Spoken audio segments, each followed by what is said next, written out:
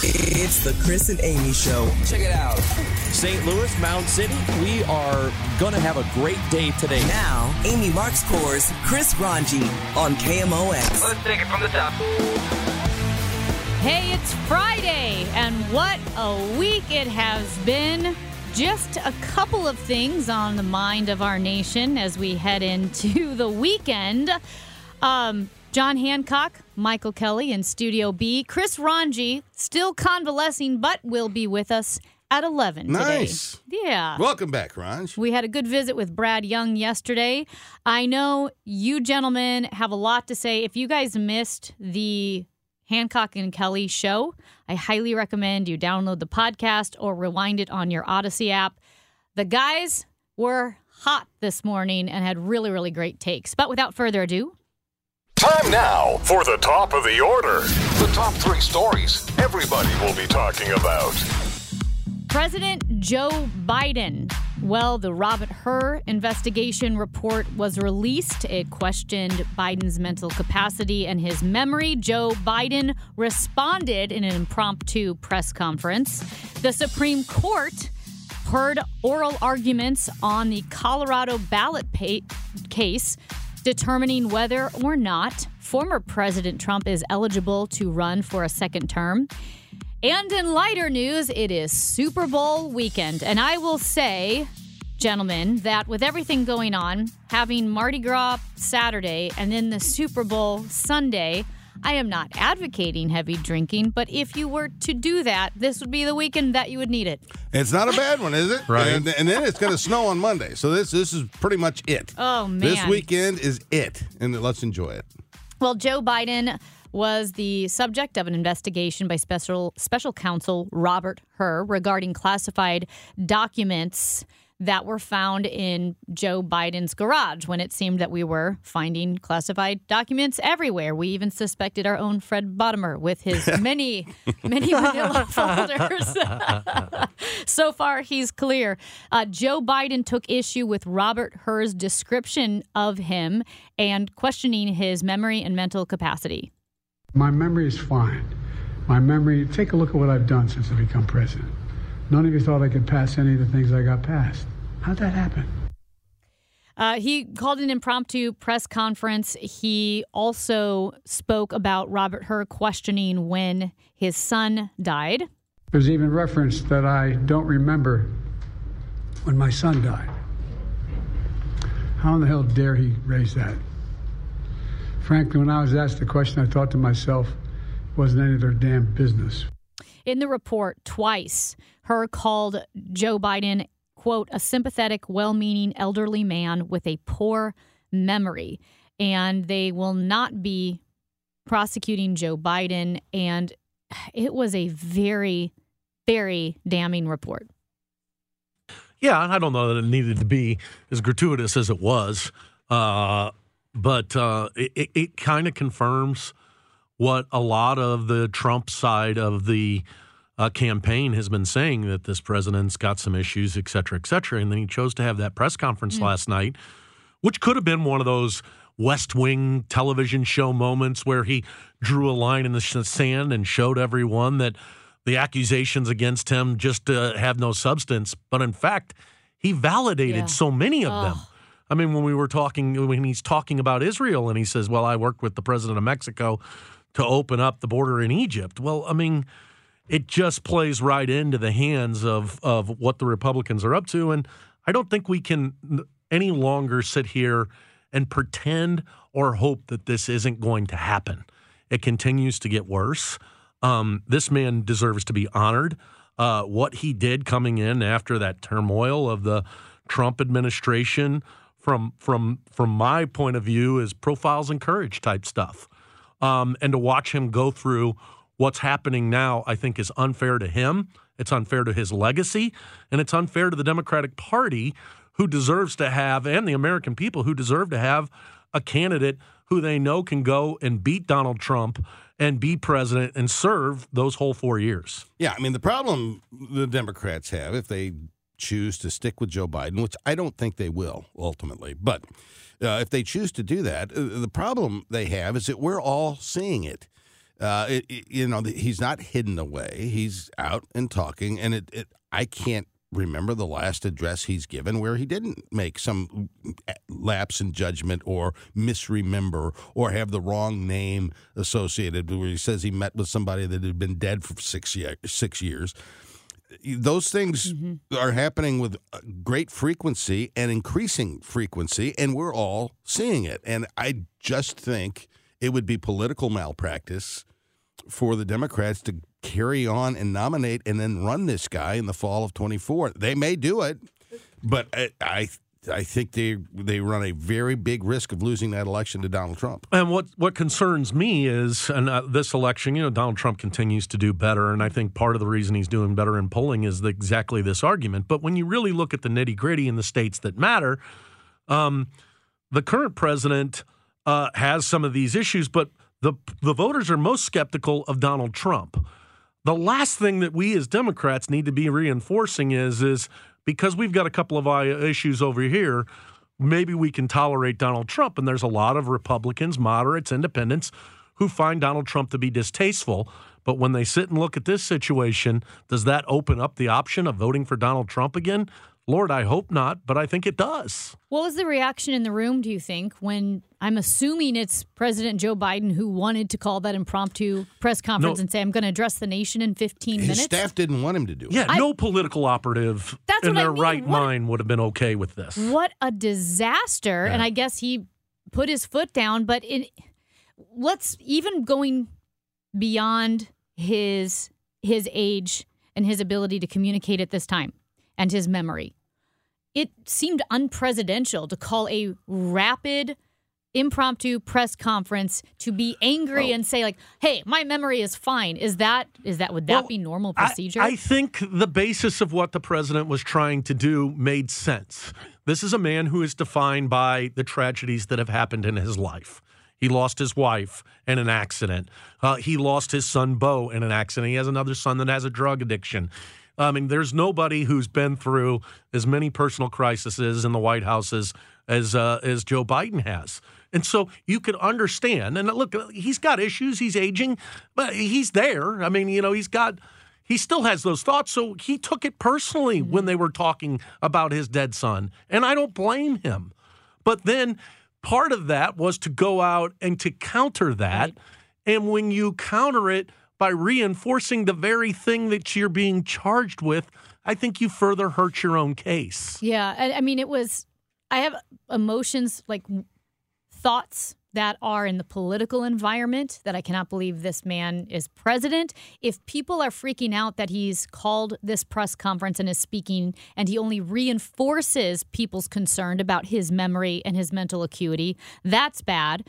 If when the press starts asking him questions about Hamas and hostages and Gaza, and he turns around to go back to the podium, and every single person on his staff is going, oh no, don't do it. Oh no, it's like someone's like, pull him back. It's like watching a horror movie, don't go into that garage. Yeah, that's not good if he's the president of the United States and we're terrified of him doing that. But don't you think the human side of him being an 81-year-old man. Yeah, how his family is allowing this to. But here's the other thing. Now, we just had this a week ago, a border debate in Congress. And the Democrats came out of that saying the Republicans stepped in it. They said they wanted the border, that everything about the foreign aid funding was dependent on strengthening our border. We gave them a bill that strengthened the border, and the Republicans voted it down. Okay? That is a potential political piece of capital for Democrats. But the guy that's going to go make that case is Joe Biden. He's not going to be effectively able to make that case because of his communication issues that he's dealing with, his mental, whatever it is that he's got. He's the wrong guy to carry a message for a political party. And for the majority of Americans, I think they find Donald Trump to be distasteful and want to be, and the idea that there could be even a question of, I might go vote for Donald Trump now because I don't think that Joe Biden is all there and probably wouldn't finish out his term, scares the heck out of me. Mm-hmm. I mean, the majority of people are on the side of where the Democratic Party is, that this guy is bad news. And it seems like we're hell-bent and insistent on trying to challenge it and see how close we can get to spoiling what should be a sure thing. Yeah, you've got a situation where on my side of the aisle, the Republican side of the aisle, we have a problem. If you believe Donald Trump's a problem, and not every Republican does, I do. I don't think he's very electable. But if you believe there's a problem, it's not fixable. That die is cast. Donald Trump's going to be the Republican nominee. There's nothing anybody can do about it. On the Democratic side, they've got a problem, and they can fix it. I think if they put any fresh face up there against Donald Trump, what's true about Trump and Biden is that 60% of the country don't like them. Now, it's a different 60%, but 60% of the country don't like them. And if they force this replay of 2020 in 2024, I think Donald Trump has a pretty good chance of winning. Oh, man. If you are either of these parties and you are trying to lose the 2024 presidential election, I don't know what you do differently. Why the Republican Party, like you said, that die is cast. Done. It's going to be Trump because the party is so messed up that's who we chose. The Democrats, I feel like, they have a choice. They could throw anybody up there who's just a younger face and people would vote for him. And they would win. But I do believe last night may have been a tipping point. We've kind of been down this road where he makes a blunder and they've been able to hide him a little bit and etc. But I was so insulted watching CNN last night where the lady that's, like me, a Democratic operative, is sitting there saying, oh, come on, he's just like your grandmother. She sometimes will forget some things. No. What we witnessed last night was beyond just an occasional... It's a train wreck. Yes, what we witnessed last night was pure evidence of what's being alleged by the Trump campaign. And that cannot go forward. And, I hope that somebody comes to the realization of it, because there is nothing that scares me more than Donald Trump being back in the White House. I agree with you that it's a tipping point, because even before last night, it was something upwards of 78% of Americans were concerned about Joe Biden's mental capacity to go through a second term. That includes 56% of Democrats. That number has got to be either more cemented or higher now. Look, it was not good. If somehow Biden carries through with this, and if somehow he is reelected president, who among us think he's going to serve 4 more years? I don't. There's no way. No. And last thought, like I said, just from a human perspective, if that were my dad, if that were a friend, I would say enough is enough. Well, let me tell you, when I start coming on the air here and talking like that, Kelley, I hope you will have the decency to tell me that time is over. Well, buddy. It was good to have John here at KMOX. It's been a nice 15-year-old run. Listen, I'm going to take you over to Miss Helling's Bakery today for your retirement party and the whole thing. 80th birthday. Wheel him over to Shady Pines. You would hope that the family's going to step in. Yeah. You would. And look, I would get that the pageantry and the allure of being the president and the family of the president, but their lives have changed forever. Yeah. That's never going back. This is now about, from a Democratic perspective, and I think for a lot of Americans, whether or not we're going to allow Donald Trump to go back into the White House. That's what this is about. It's not about Joe Biden. It's not about picking on his age. It's about this is what's going to happen if we don't address this issue. He's Michael Kelley. Over there is John Hancock. Chris Ranji joins us at 11. If you are listening on 1120 a.m., check out 98.7 FM or the Odyssey app. You can download it for free. Take us with you wherever you go. Don't forget to subscribe to the Chris and Amy Show podcast. I'm Amy Marxkors. This is the Chris and Amy Show on KMOX. But then why didn't they put the word president in the very enumerated list in Section 3? The thing that really is troubling to me is I totally understand your argument, but they were listing people that were barred, and president is not there. Griffin's case is also relevant to trying to figure out what the original public meaning of Section 3 of the 14th Amendment is. It's by the Chief Justice of the United States a year after the 14th Amendment. That seems to me highly probative of what the meaning or understanding of that language, otherwise elusive language, is. I think your argument's a little broader than that, because I think if we accept your position that disqualifying someone from the ballot is adding a qualification, really your position is that Congress can't enact a statute that would allow Colorado to do what it's done either, because then Congress would be adding a qualification, which it can't do either.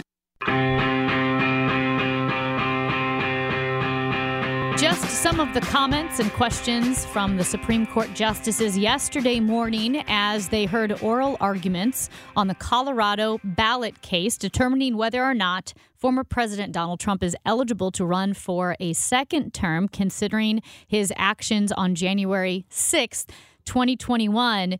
And gentlemen, I know we don't have an answer yet, although we heard it could be a very expedited decision. This is not one that will wait till June. It could be within a couple of weeks. But it sounded as if it is likely there could be a unanimous decision to allow Trump to remain on the ballot. You had some of the stronger proponents, seemingly from their questions, from like Kavanaugh to Ketanji Brown Jackson, both saying, listen, I think we're dubious when it comes to this Colorado case. And I think that's kind of what you and I have been saying for a couple of months, John, is that we thought this would get to the court and that they would allow Donald Trump to stand. From my perspective, Donald Trump is an insurrectionist. That this is not going to work. Why is it not going to work? Because if you're able to pull this off in Colorado, you cannot tell me that they're not going to do the same thing down in Jefferson City with a Jay Ashcroft going to throw Joe Biden off of the ballot. So at the end of the day, you can't have one state dictating what's going to happen to the other 49. Yeah, and the only thing of interest here for me is how narrowly they're going to draw this decision, because there is a theory out there that I've heard espoused that they're going to draw it so narrowly that Donald Trump stays on the ballot, and because he's not an office holder today, that Section 3 of the 14th Amendment does not apply. Now, if that's the judicial reasoning here, it potentially opens the door for another whole set of issues, constitutional issues, once Donald Trump is inaugurated in January of 2025. So if they draw it that narrowly, then we may not be done with this particular argument just yet, but it remains to be seen. That's what I'm going to find of interest here. Mm-hmm. Yeah. There was a political commentator who said if the Supreme Court justices were to decide that Trump is not eligible to be on the ballot, they're making that decision as humans as well as Supreme Court justices, and they're not making that decision in a vacuum. And he said they would have to have blank of steel to make that decision, even though fear is obviously not driving them to their decision. But I'm glad they're making the arguments they are. I would worry for our country were this to get very heated. If you're an originalist and you go back to the drafting of the 14th Amendment, which came out of the Civil War, I don't imagine that the drafters of that language envisioned what happened on January 6th. He's John Hancock. I'm that's Michael Kelley. Yeah, you're not Michael Kelley. I can attest to that. I'm not Michael Kelley. Chris Ranji joins us at 11. More with Hancock and Kelley on the Chris and Amy Show next. In another part of the world.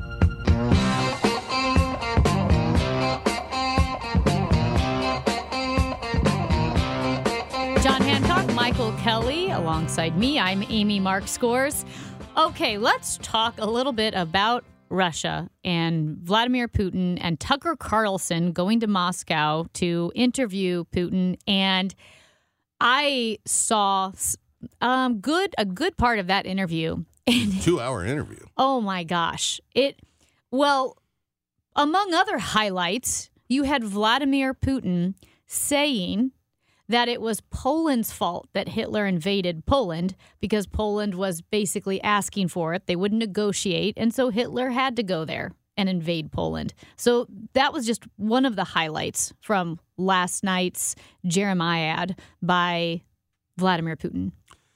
Yeah, I don't understand where all of this has come from, because there is a number of voices inside the Republican Party today that, some openly, like Tucker Carlson, who says, I hope Russia wins in Ukraine. And I get that the Republican Party is becoming more isolationistic. I understand that. I understand the concept that America first means let's secure our border, let's take care of our people. It's a very populistic message. Why are we giving all this foreign aid? Why are we getting involved in all these other countries? It's a very populistic message, and a lot of Republicans have bought into it. Here's the problem. The world and chaos in the world is not our friend as the United States of America. And if you think that just letting stuff happen out there and letting nations invade other nations and take territories, and Russia does it, then China's going to do it, Iran's going to do it, North Korea may do it. And if you just sit back and let it all happen because it doesn't affect us, guess what? It always affects us. Just look at the history of this country. And it always affects us. And the reason America had decided that we were going to be a force in the world, a force for good in the world. And we're not perfect, but we are a force for good in the world. If there's a natural disaster somewhere, the United States is there. If a country invades another country and they're wrong, like when Iraq invaded Kuwait, we are there. And in this case, Russia has invaded Ukraine. We're there with aid. We're not sending troops on the ground. It is such a short-sighted, simplistic policy to say, no. We're not going to get involved in all this other foreign stuff out there. We're going to focus on us. That is just misguided. It's simplistic, and it's dangerous. And the other thing that's, I guess, frightening to me is it's one of these fish out of water things. If Dennis Kucinich or Bernie Sanders or Elizabeth Warren were the ones out there, there's always been a bend inside the Democratic Party that may have been somewhat sympathetic to Russia. Yeah, to socialistic thought processes. I would think, I think they're wrong, but that's crazy. But when you have this large a contingent coming from the party of Ronald Reagan, the folks who talked about the city on a shining hill and defeating the Great Bear, it brings me extra pause as to how nutty the world we're living in is, because it's not who you would normally expect. I can always say to you, hey, Dennis Kucinich is kind of crazy, you guys. Trust me, we Democrats are going to do the right thing.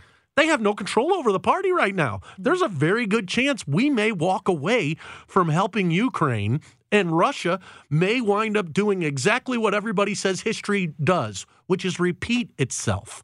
We've watched this before in Europe when somebody decides to invade another country. And, by the way, when America sits on the sidelines. We've always dealt with Russian propaganda in this country. And there have always been some folks that have fallen for it. But you spend 10 minutes on any social media site and you start digging into the Ukraine situation, the amount of Russian propaganda and misinformation that exists out there is staggering. I mean, I've done it. I've looked at it. And to think that we aren't influenced by the crap they're pumping into this country is just, it's foolish. And here's the other thing that I don't get. So if you're Tucker Carlson, and I'll confess I don't watch him, so I don't know what but I would assume he's one of these liberty guys, free economy, blah, blah, blah, freedom of speech. Gosh knows he says anything will come out of his mouth, and he wants that to be protected.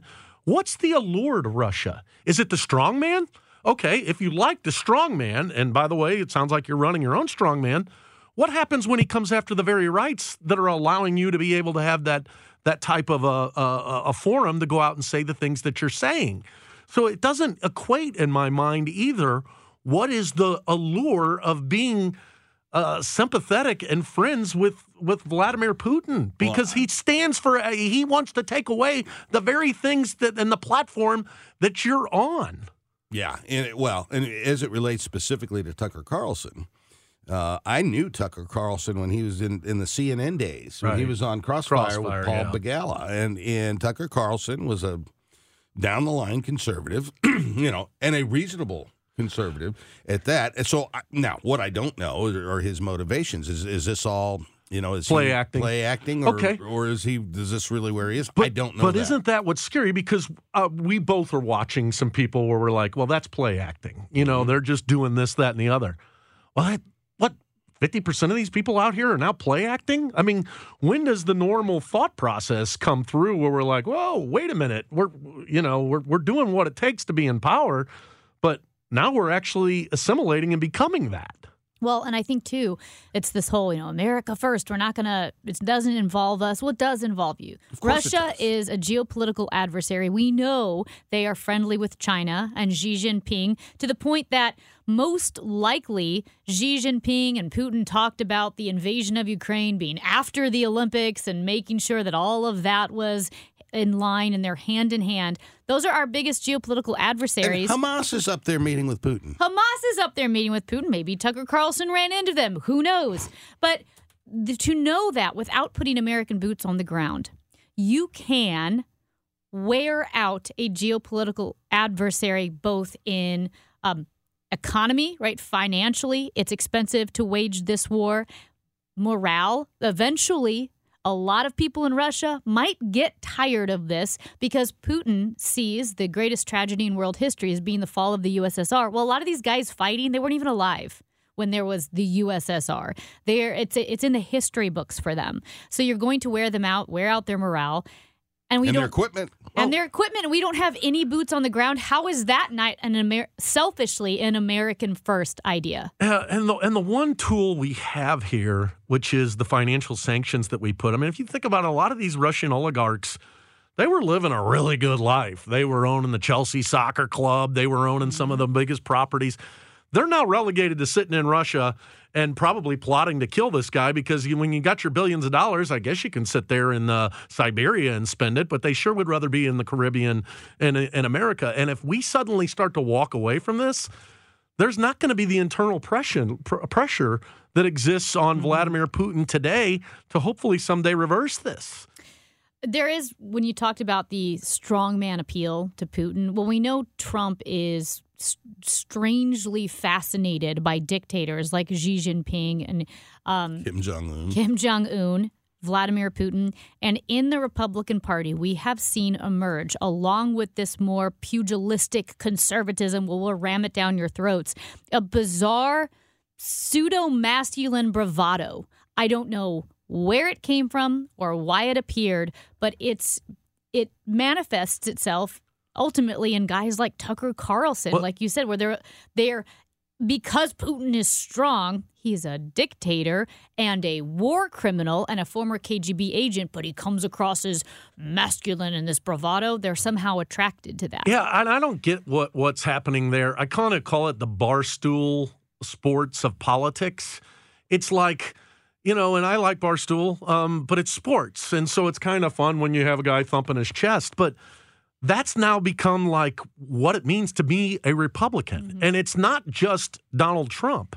It's saturated down to the local level. There are people that come on KMOX and some of these other stations where the way that their appeal is that they're rude, that they're over the top rude all the time. And I just don't get it. I don't understand why that connects. It surely doesn't line up with the normal thing those same people used to lecture me about the Bible and all that other stuff. Yeah, the psychological analysis is something I'm not equipped to provide. Yeah. But, there's something going on. I don't know if you saw the interview with Elise Stefanik last night on CNN. She basically, among other things, said that had she been vice president, she would not have counted the Electoral College votes the way Mike Pence did. And this is a woman who, when she came to Congress, one of the youngest members of Congress, a very much a rising star in the Republican Party. She was somebody that worked because her district is such that, she was somebody that worked across the aisle well. Worked on policy, very bright, very articulate, very good in a committee context, whether it's asking questions of witnesses or forging policy, and then she is now, and I know she's auditioning to be vice president for Trump. Yeah. I get that, but I don't know that she actually does. She really believe all this stuff? No, and she doesn't. And Well, I don't know that she doesn't, but if she does believe all this stuff, it's a radical transformation. Someone put it this way, and I agree, that Trump has an ability to make people become the most pathetic versions of themselves. That's what's happening to Elise Stefanik. And I know we point at what blows my mind is how much we're talking about Donald Trump and the upheaval he's caused in this country. And I keep thinking, he's a reality show host. He's a failed real estate guy. He's a TV, I don't even want to say star, but reality star with a bruised ego. And somehow he's tearing down this country. And the thing is, it's because we were already, our institutions, core institutions, I think, were already cracked and broken anyway because a healthy GOP doesn't nominate Donald Trump. A healthy church, a healthy evangelical church doesn't fall in love with Donald Trump. I think even our cable news systems, our media, if it were healthy, we wouldn't be so obsessed with him. And I think the reason why people seem to be so hypocritical or so inconsistent, I go back to that C.S. Lewis quote that how are you supposed to have any idea of a crooked line if you have no idea what a straight line looks like? I think right now, especially in the GOP, but maybe in the culture as a whole, we don't know what a straight line looks like, so we don't know that we're walking a crooked line. That could be. I don't know. I never thought that we'd get to a place like this. I really didn't. And when Donald Trump started running in 2015, and heck, I was the chairman of the Republican Party in Missouri. And I supported him in 2016 once he became the nominee, dutifully, But he was my 17th choice of that folks on the stage. And I said so here during that primary season. I said it several times, and much to the chagrin of a lot of people. But, I mean, he was my 17th choice. But he became my number one choice when he became the Republican nominee. And I've been a faithful Republican my entire life. And what's happening now is not the Republican Party that I've been part of for my whole life. And I just can't, it's very hard to deal with.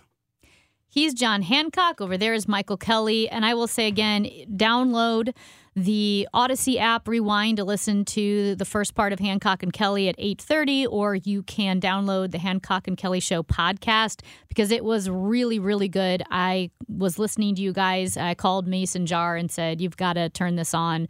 John and Michael are... Already telling them what to do, I see. They're on it. They're on one today. Thank you, gentlemen. Go snooker. Let's see what's happening when we come back, right? Yeah, let's see what's happening. And I guess who's going to see what's happening with me? Who? Chris Ranji. Oh, hey. Love that guy. This is the Chris and Amy Show on KMOX.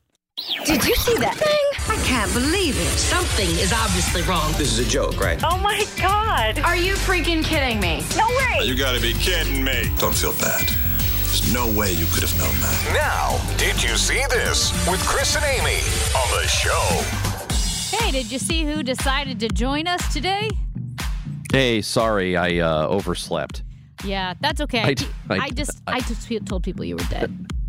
I didn't. I heard you were telling people I was dead. Well, So now this must feel like, wow. I know. This guy came back from the dead. That is our Did You See This? Did you see this? We have brought two people back to life in the last 2 days. Bob Costas and you. What happened to Bob?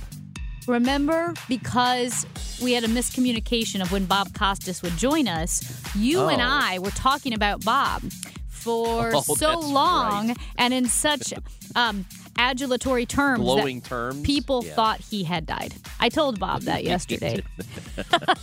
How'd he take it? He thought it was pretty funny. Yeah, he appreciated it. Did he say, this really could have helped me out of a jam?